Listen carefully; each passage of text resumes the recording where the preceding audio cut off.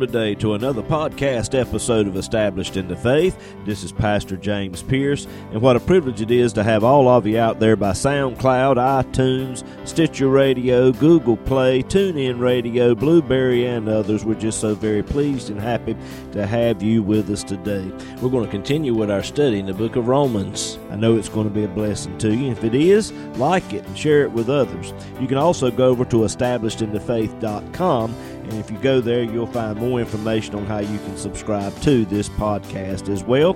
We love hearing from you, so please feel free to contact us with any questions and comments that you may have. Well, we're going to go on into our study now, and let me invite you to go ahead and take your Bible and turn with us, because I know it's going to be a blessing to you.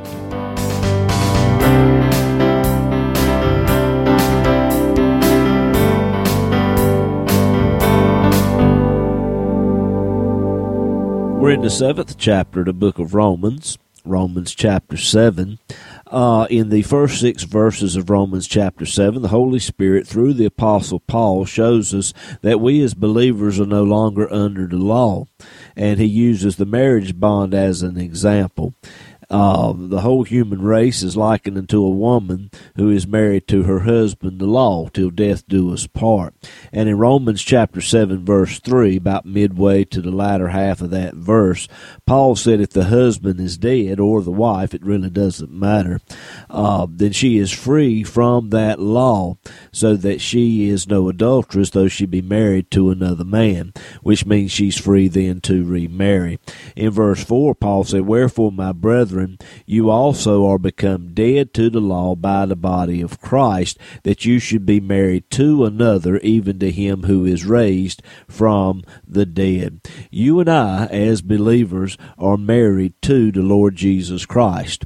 We're in union with him, that we should bring forth fruit unto God. And the only way that we're going to bring forth fruit unto God is to be faithful to the Lord Jesus Christ, which means we're to trust him totally, absolutely, and completely to supply our every need.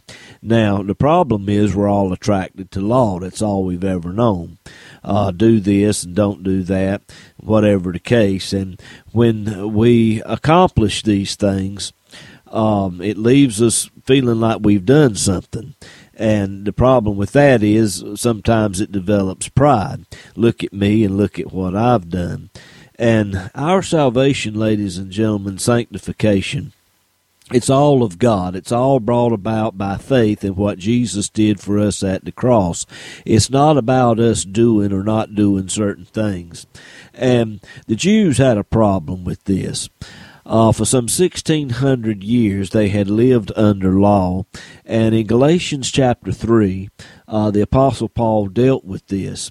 Galatians chapter 3 verse 1, he said, O foolish Galatians, who has bewitched you that you should not obey the truth? Now, how were they not obeying the truth? They had their faith in Christ, but as well they had their faith in other things.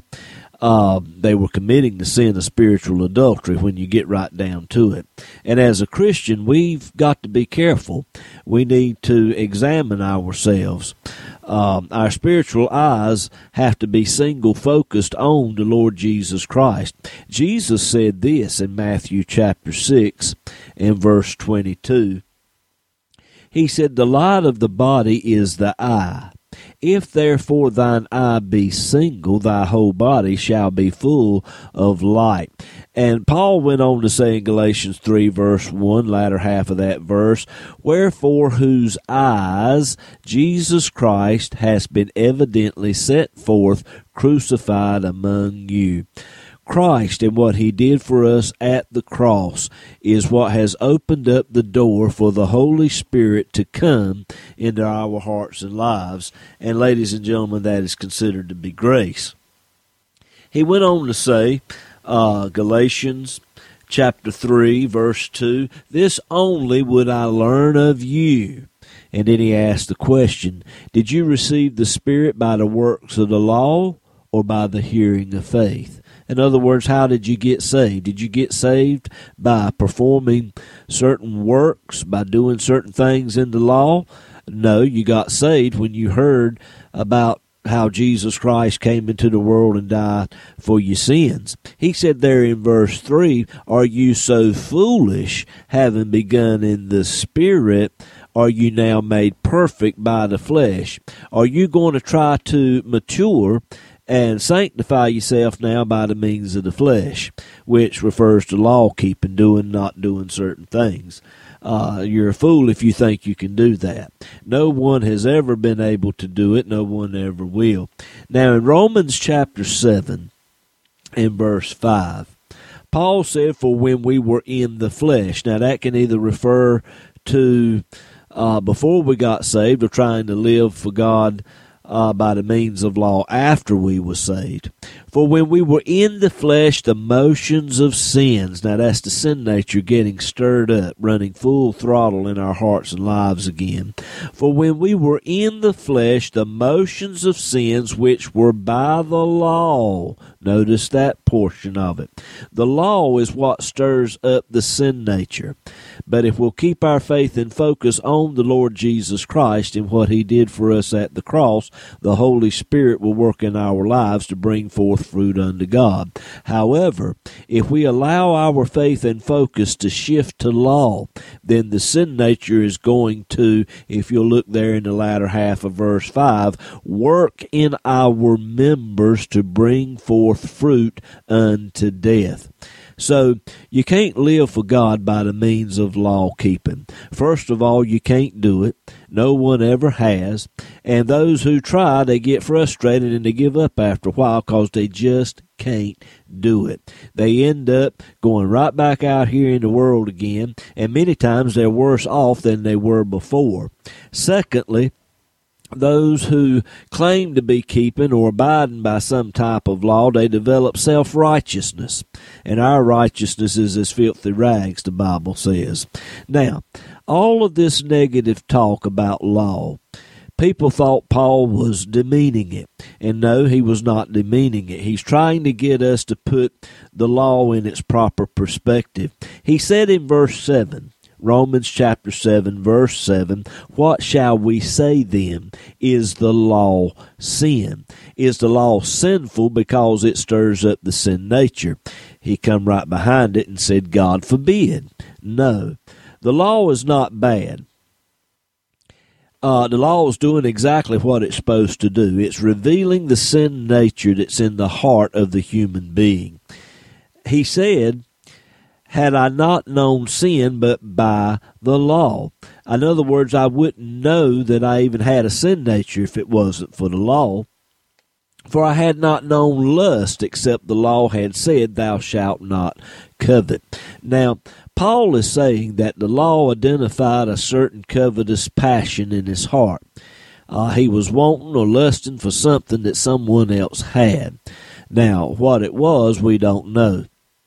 He said there in verse 8, but the sin nature taking occasion by the commandment.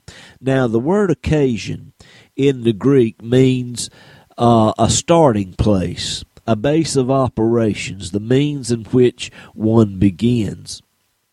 And in this case, the sin nature had a starting point. It started acting out because Paul began to focus on the 10th commandment, which is thou shalt not covet, Exodus 20 and verse 17. And he went on to say there, Romans 7 verse 8, that it wrought in me all manner of concupiscence. Now, the word wrought here in the Greek means to accomplish, achieve an end, or to carry out something to a conclusion. The word concupiscence here means an evil desire. So in other words, the sin nature started to carry out all kinds of evil desires within Paul's heart and life. And Paul said there, latter part of verse 8, he said, for without the law sin was dead. Paul wasn't having a problem with the sin nature. It was dead until he started focusing on the law, the 10 commandments. Now, the law does one of two things. It either excites you to keep it, or it either excites you to break it. Now, obviously, the right choice is to keep it. But the few who try find out very quickly that they can't. they get discouraged and they quit, whatever the case. And those out here who deliberately set themselves to break it, they incur the wrath of God upon themselves. They're condemned to the lake of fire. Now, the law tells us what type of sin that we're committing. And the 10th commandment sort of puts a cap on the whole law. In a sense, the 10th commandment tells us that it's not merely good enough to physically obey the commandments, but we're not to even have so much as a desire to even break it. Jesus expounded on this a little bit when he said if a man even looks upon a woman and lusts after her, he's already committed adultery in his heart. So when you get right down to it, the law shows us what we are. And Romans chapter 7, verse 9, Paul said, I was alive without the law once. Now, this tells us two things. First of all, when Paul first accepted Christ on that road to Damascus, he was made alive unto God, which is what happens to all believers when we accept Christ as our Savior. Secondly, he's telling us here that the law had absolutely nothing to do with his salvation experience, at least not directly.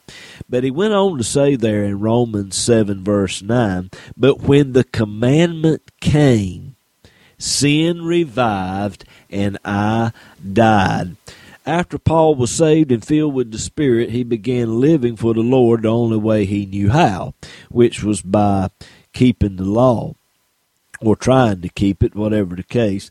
But the moment he began to focus on the law revealed the sin nature. And what happened? He said, sin revived, the sin nature revived, and I died. The sin nature got agitated and it came back to life. It started pumping out its evil corruption once again in Paul's life. And Paul said, I died. Now, we know the scripture says the wages of sin is death. Paul said there in verse 10, Romans chapter 7, verse 10, and the commandment which was ordained to life I found to be unto death. Now, God gave the commandments for our benefit. It addresses everything that pertains to life and living. So in that, it was ordained to life. But Paul said, I have found it to be unto death. Because it found and identified the sin nature which was in him. And he said there in verse 11, for the sin nature taking occasion by the commandment deceived me, and by it slew me. Paul said that he was deceived. Now, he probably thought like many of us have, now that I'm saved and filled with the Spirit, now I can keep the law, the 10 commandments. Boy, was he wrong. He said it slew me.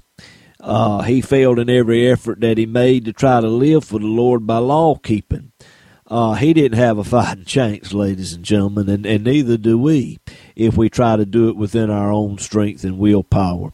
Now, again, Paul's not saying that the commandments are a bad thing, but Paul had a lot of enemies. And he knew that people, if people can hear something wrong, then they probably will. And that's why he said there in verse 12, Romans 7, verse 12, wherefore the law is holy, and the commandment is holy, just, and good. The law is a good thing, but it was given by God to point out something ugly in our hearts and lives. It's like a mirror. And if we allow our eyes of faith to shift from Christ and his satisfaction of the law through and by what he did for us at the cross, if we allow our eyes to shift from Christ to the law, then it's going to aggravate the sin nature within us, and we're going to see something ugly.